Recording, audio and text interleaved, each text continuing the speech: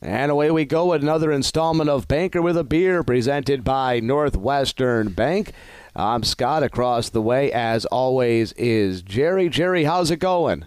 Scott, I am tanned, I am rested, and I am ready. Yes, Jerry back from a little vacation, so close your eyes and imagine Jerry out on a beach somewhere relaxing. And while at the time of this recording, we're still very much in a period where Mother Nature's holding on to winter. So hope you choked on that vacation. Well, given that, though, we have a good beverage that will lead us in. We're kind of in the transition period. We're going from the depths of winter to early spring. So we kind of are leaving stout season behind, although we haven't got yet to IPA season. So we're going to have a transitional beer today. So we're going to have a robust porter from Bell's. They're out of Michigan. A great beverage that is going to lubricate a conversation. But we also have a great, great guest. And so as we get here into March, it also tends to be home buying season. And our local resident expert on the real estate market is Scott Wolfe, and he's going to be joining us today. Scott, welcome aboard. Thank you very much. Good to be here. I'll start pouring the beers, Scott, and give our listeners an update on where Scott's all about. Yeah, let's do that, Scott. I know you've been on the program before, and people can scroll back through on the Northwestern Bank Banker with a Beer page and find that. But for people that don't want to scroll all the way back through, give everybody the quick synopsis as to who you are and what led you into the world of real estate. Sure. Local from the area, grew up in Eau Claire, got my real estate license while I was still in college at University of Stout. Kind of got into it a little bit on a whim. So this would be my 17th year in. So I was young, starting, pretty green, pretty naive, and learned the ropes just through experience. And it's been a good road. If you weren't doing this, what would you have been doing? What did you think you were going to be doing? Oh, well, that's the thing. I kind of went into this because I didn't know what I wanted to do. If you're going way back, I'd love to have been a professional baseball player or something, but that dream stopped a long time ago. Well, the beers are just about poured, so let's... What do you like to say? Clink them and drink them? Drink them. All right, here we go, boys. All right. Thank you. See what you guys think of this one. A little bit of a refreshing aspect to that. Beautiful. It's a nice beer. It's Bell's are a great brewer. So well, that'll be good there, and I'll let Jerry do a lot of the questioning today. But I did want to jump right to this before I lose this, because I think this is a good question to have. Kind of give you a hard one right away there. You know, you're talking baseball. Start you off with a 99-mile-an-hour slider on the outside corner. I know, talking to a couple other realtors that I work with as clients and partners. Obviously now is not, you're starting to see a little bit more of a struggle in the market. Just a little bit more of a struggle. It's not, everyone's not feasting high on the hog. This is a time where you start to see in the ebbs and flows who really wants to be in the industry, right? Because it's still fun for people that are passionate about it, but it's not really easy as it was maybe just 2-3 years ago. This is a time period where some of the fat will be trimmed out of the industry, won't it? Yeah, you would think so. As a experienced agent who's been in it for a while, it's kind of something that when I'm talking to other experienced agents that have been around for a while, we're almost hoping that happens, just to, like you said, trim it out a little bit. It's a bad thing. This isn't just what some people should consider a safety net job. This is a real job that people have to go and get good education for, and then have to pay their dues. Yeah, you're right. I mean, getting the education and passing your courses and everything, that's all great, and clearly you have to do that. It's a requirement. But that does not set you up for success. I mean, you have to go through some of the ebbs and flows. It has been easier to sell a home. I will say I think for newer agents, the word, I wouldn't necessarily call it easy, because if you are lucky enough to have a listing, right, you're on the selling side, that becomes a little more easier because you know that property is probably going to sell pretty quick. If you have it priced generally correct, it's going to sell. they have to then navigate, are there multiple offers coming in? Because that's a real thing that's happening again. Everyone was kind of hoping it would go away, but that's happening again already. But the last couple of years with a lot of competing offers, a new agent that hasn't dealt with either, single listings before, now all of a sudden you're doing multiple offers. So it's even though the home is going to sell, it still isn't easy. And then on the buyer side, if you are a newer agent who most likely has a younger clientele where they're looking for a first-time home, I feel bad for those buyers in these last couple of years because they have had to compete their tail off and overpay for things, which people thought 2 years ago what overpaying was. If they got something 2 years ago, they're probably feeling pretty good about it. But that agent then has to learn in real time how to navigate what makes my offer stand out compared to others. It's not just the traditional, hey, write a letter, tell the seller what you're all about, where you're from, and here's my cute dog, and here's my family. Like that, it doesn't hurt, but the meat of the offer, things with contingencies and obviously price, timing, inclusions, things like that you can include into an offer, come with experience. So when you say it's easier, it isn't technically correct. It's a different market. So the clients might come and the properties turn quicker, but lots of new challenges. Well, here, let me start up as actually one of my latter questions, but I'll start with this one. With listings still so tight, why do you still need a real estate agent? Well, the advent of social media makes it a lot easier, to just like throw your house out there. Right. Anybody can do that. And I don't even necessarily, I don't feel bad, or I'm not going to deter someone from trying that. But if you've never done it before in a market like this, where you're going to if you throw your house out on Facebook, you're going to get just inundated with calls, not only from buyers, but from other agents. And hey, I have a buyer who wants to come in. Will you just pay a buyer agency? And then you're all of a sudden becoming a pseudo agent because you're dealing with buyers and buyer agents coming in. There's a lot coming at you. And then you might get multiple offers. So then, okay, how do I deal with that?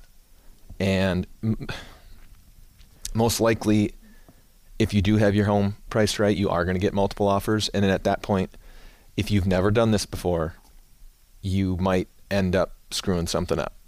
There's a lot that goes into it. It's not just, hey, I'm going to pick the highest price, because that highest price, when you get the offer, might not end up turning into that price when it closes, because there's a lot of boxes that need to be checked through inspections and appraisals and financing between the offer and the closing date. That takes experience as well. So getting a high offer, maybe you don't need an agent. I mean, you can throw your house out there in any different social media forum or Zillow or whatever and get interest, but actually successfully closing it at the highest price is where you need an experienced agent, in my opinion. I mean, I agree as well. Yeah. So let's just start, and here's where I was going to go with, but what's the current status of the Chippewa Valley housing market? I know we went from COVID, where anything that had two by fours struck together, we're getting bids by 18 people and waiving, offers within 2 hours and waiving inspections and everything else. But things have changed. I mean, clearly interest rates have gone up and whatever.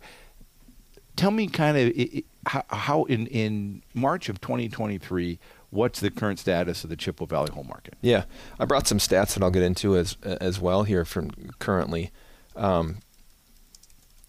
We still have an inventory issue, right? I don't think that's any secret. Everyone kind of knows we have an inventory issue. We need more homes on the market. And when you have the interest rates rise like they did, unless people really need to sell, either from if it's a job change, or maybe a single individual bought a home when they were single and then now they're married and they're expecting their second kid, and they're almost, they have to upgrade just from a square footage standpoint. It's hard. Some people aren't ready to move because they're not only trying to upgrade their home, they're, I guess, downgrading their interest rate because they're going from maybe a 2.5% to 3% interest rate to a 6%. So their payments, they have to be able to afford it. So unless you're forced to move right now, a lot of people aren't. There's not that huge motivation because of interest rates being a little bit higher. And the last couple of years, prices just went really high.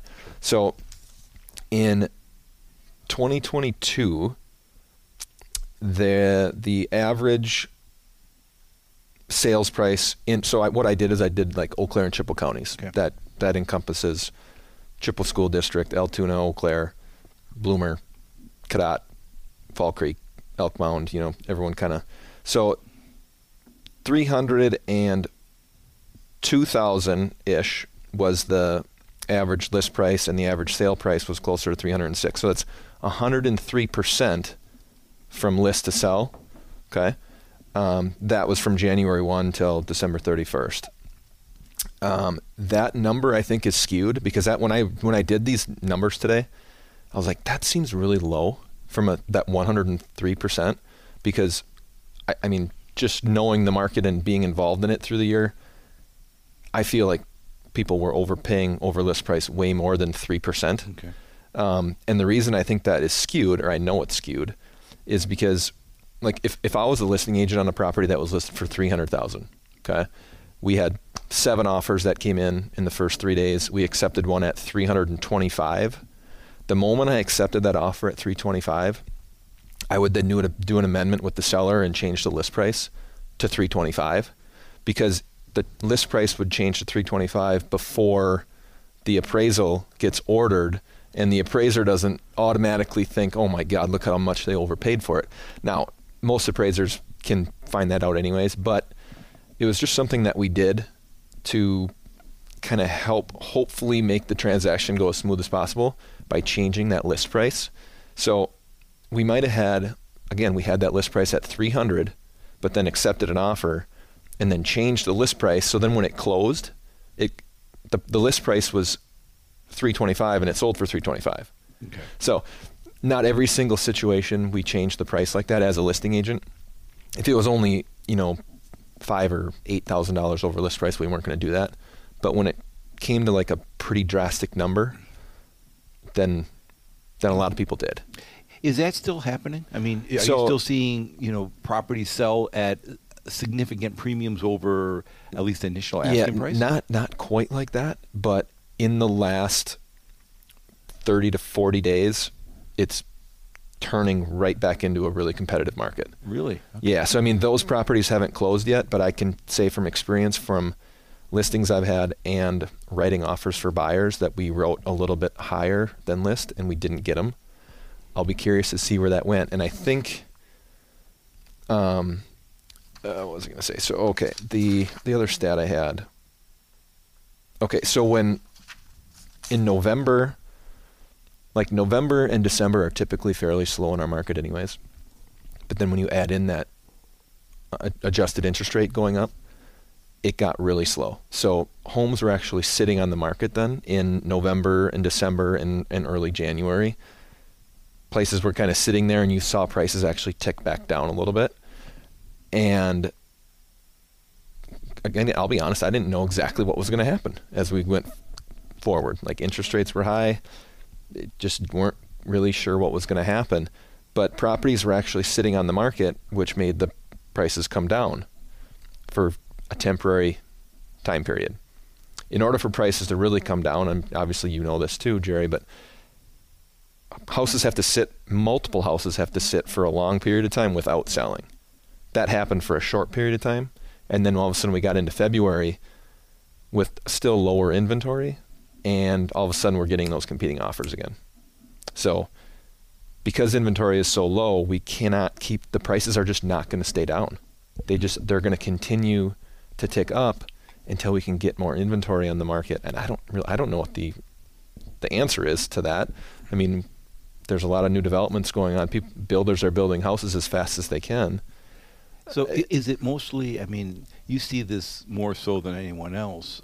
Is it mostly, I'll say, intramarket transactions, people here who are in an apartment or a smaller property moving up? Is it people coming from outside the area? Is it a little bit of both? A little bit of both. I will say we just had a meeting this morning, and a lot of people in our office were talking about other buyers coming in from out of the area. So there is a lot of that, buyers coming in from out of the area, which is, to my point what we talked about before, those are the people that are moving because of jobs. Okay. Yeah. So when you say out of the area, is that like from Cornell? Is that from the Twin Cities? Is that from California? Yeah, I'd say more than like our commute. Okay. More than that away. Twin Cities and other areas coming. I had someone move here from St. Louis on to Lake Wissota just about 30 days ago. Just called up randomly, a handful of months ago when we started talking about this, but they're just like, we're done with Kansas City and we're coming up that way. They have some family in the cities, but other than that, they're like, we just heard really great things about your area and they wanted to be on a lake, so they picked Lake Wissota. Huh. Just kind of, they're retired, so I mean that doesn't really, to your question, not exactly poignant, but they just kind of chose the area. Another question I kind of have there. We talk about people just trying to get into homes and what have you. As we have moved into this current time period, what are some of the key things, though, people are looking for in a home? Everybody's a little bit different, of course. Want to be by the lake in Lake Wissota, or whether they want to be in a small house on the East Hill in Eau Claire. But what are some of the things that transcend price, demographic, all of that? Yeah, I mean, pricing is really the most important part when someone comes to me and like, all right, I'm looking for that next home. It's like, okay, where's your price range? Once you figure that out exactly, like, okay, it's $500,000. Then we can dig into, okay, are you looking for, is your family growing quickly? Do you need more square footage? Do you want to be in a rural setting? Then it's almost, I'm just putting that question back on to the buyer, and it goes all across the board, right? I mean, most of the time, folks are just looking to upgrade their home. That can be kind of subjective, but most of the time it just means a little bit bigger and a little bit newer, maybe a 3-car garage instead of a 2-car garage, just maybe looking to get a little bit bigger. Obviously, there's the opposite side of that too, where people are looking to downsize. They've maybe been living in Putnam Heights for 25 years, and now they're like, get me out in Fall Creek or get me out in the country somewhere on 5 acres. But for the most part, it's folks that are just looking to upgrade in size and age and quality, if you will. Now, does the Eau Claire market or even the Chippewa Valley market, is there much in terms of flipping going on? I mean, I think there are a lot of folks out there with HGTV, sure. but the one thing I don't see is that there's with houses selling so quickly, there really isn't a time to do a whole lot of improvements. So, I mean, is that an element to our market or not so much? There are flippers out there. It's tougher to do. I think a lot of folks would love to do it, but to find a home at a reasonable price to then put money back into it and then turn it over to make enough money to have it be worth your time is the tough part. There are definitely avenues with sheriff sales and different foreclosure sites that, to be completely honest, I don't know a ton about, because when people do ask me about it and we try to go down that avenue, there's a lot of time invested in that. So I have to kind of allocate my resources and time to more personal clients that need that extra time. But there are ways to do that. They're risk though. I mean, if you go buy a house at the sheriff's sale, you likely haven't been inside that home. Mm-hmm. You're kind of looking through the windows and you just, all right, let's see what it goes for. What's the opening bid, and then we'll kind of judge it from there and take a risk. But well, that being said, what say like home improvements, if you do have a home and you're not looking to sell it, but you're thinking, well, maybe 5 years down the line, I'm going to put some money in my house. What kind of improvements now still deliver the highest return, as opposed to saying, well, if you put money, if you're putting the pool in your backyard, that might not be a big deal, but if you do this, that, or something else, that will give you a lot of bang for your buck. Yeah. Opening up if you have a home built in the early 90s or 80s, you likely have a couple too many walls that don't need to be there or don't have to be there because they're not load bearing. So an open concept is still popular, and then putting money in your kitchen, and if you have a master bath, money in your master bath. You're going to get that back probably a little quicker than chucking carpet down in your living room or, little cosmetic things like that. But yeah, kitchen, open, master bath. Flip side, things that just really don't deliver. Ugh. I mean, I guess I can't even really specifically name one. I know one thing I've heard is just highly customized things. Oh yeah. So I mean, if obviously if you're a Viking fan and you do everything in purple, probably not going to be a big selling agent around here. Yeah. Yeah, there's been some weird things that I've seen in the last couple of years, but it just didn't matter because the house was selling anyways. And you can change paint, and you can take deer heads off the wall and all that kind of stuff.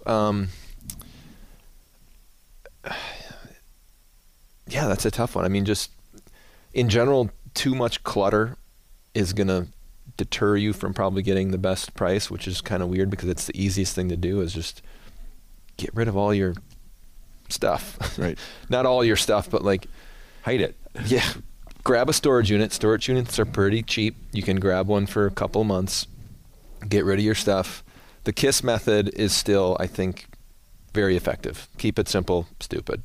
Get rid of all this clutter and keep your house really clean. And I'll say declutter again, but declutter, cleanliness, and update anything that is glaringly wrong. You have any fun stories from walking into homes? As he takes a drink of his beverage before he has to answer this. Yeah.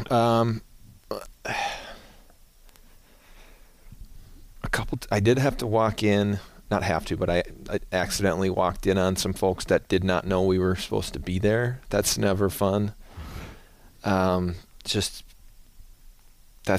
always embarrassing. And both times it was a tenant situation where they were notified, but probably forgot or whatever. That's always embarrassing. There was a home. It wasn't this last year, but it was the year before. But it was one of those foreclosure type homes that must have been so damp for so long, and it had so much mold on it.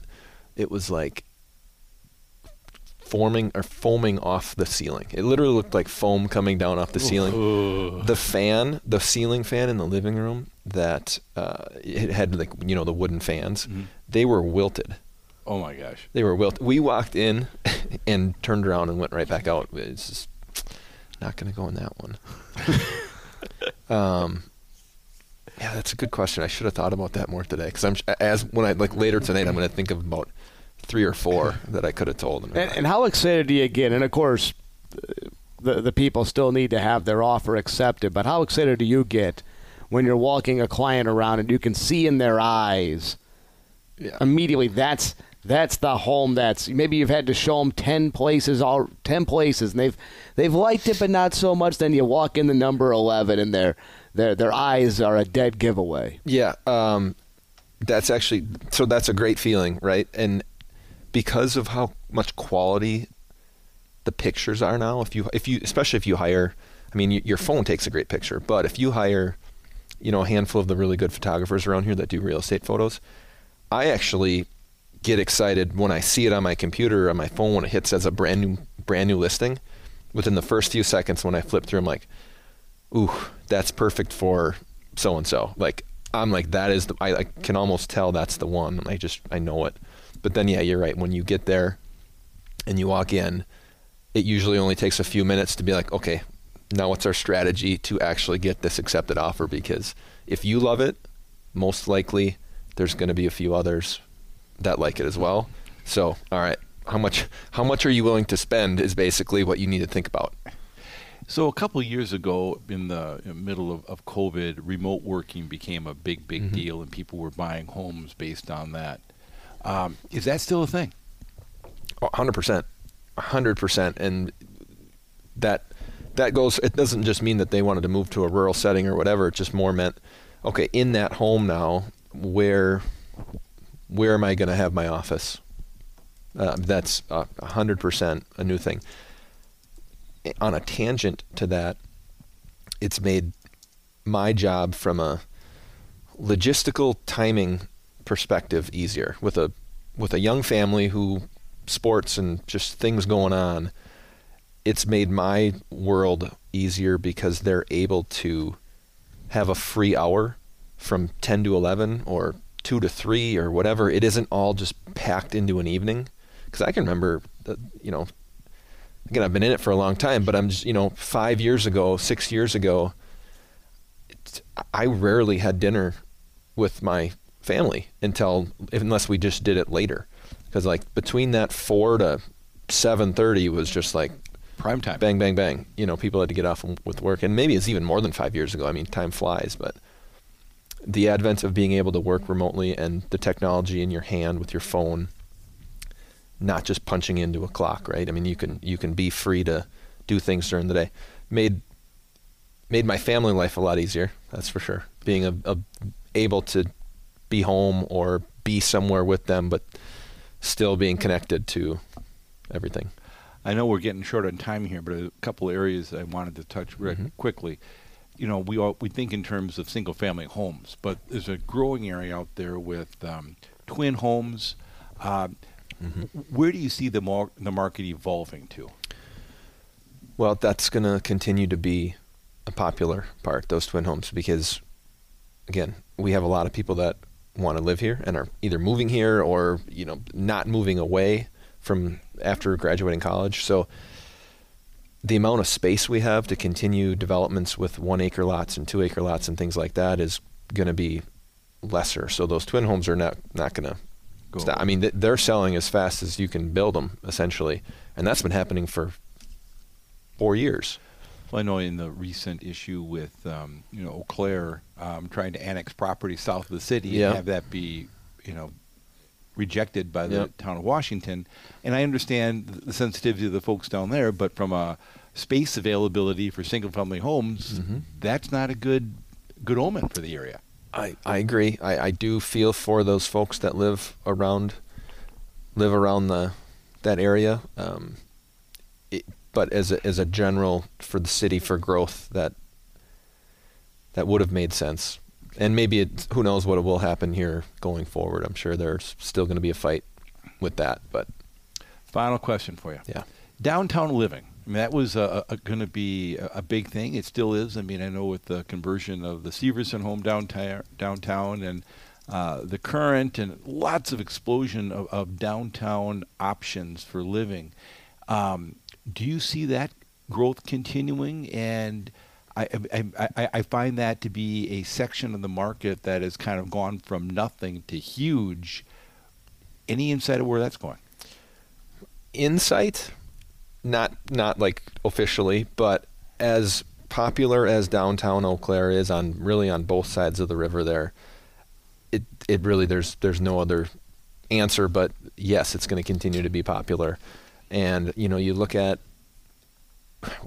where do you go to kind of expand that? So I'm not sure yet, but behind the Wigwam, there's a lot of those homes in there that I know have come for sale, and maybe there'll be something happening in that area. But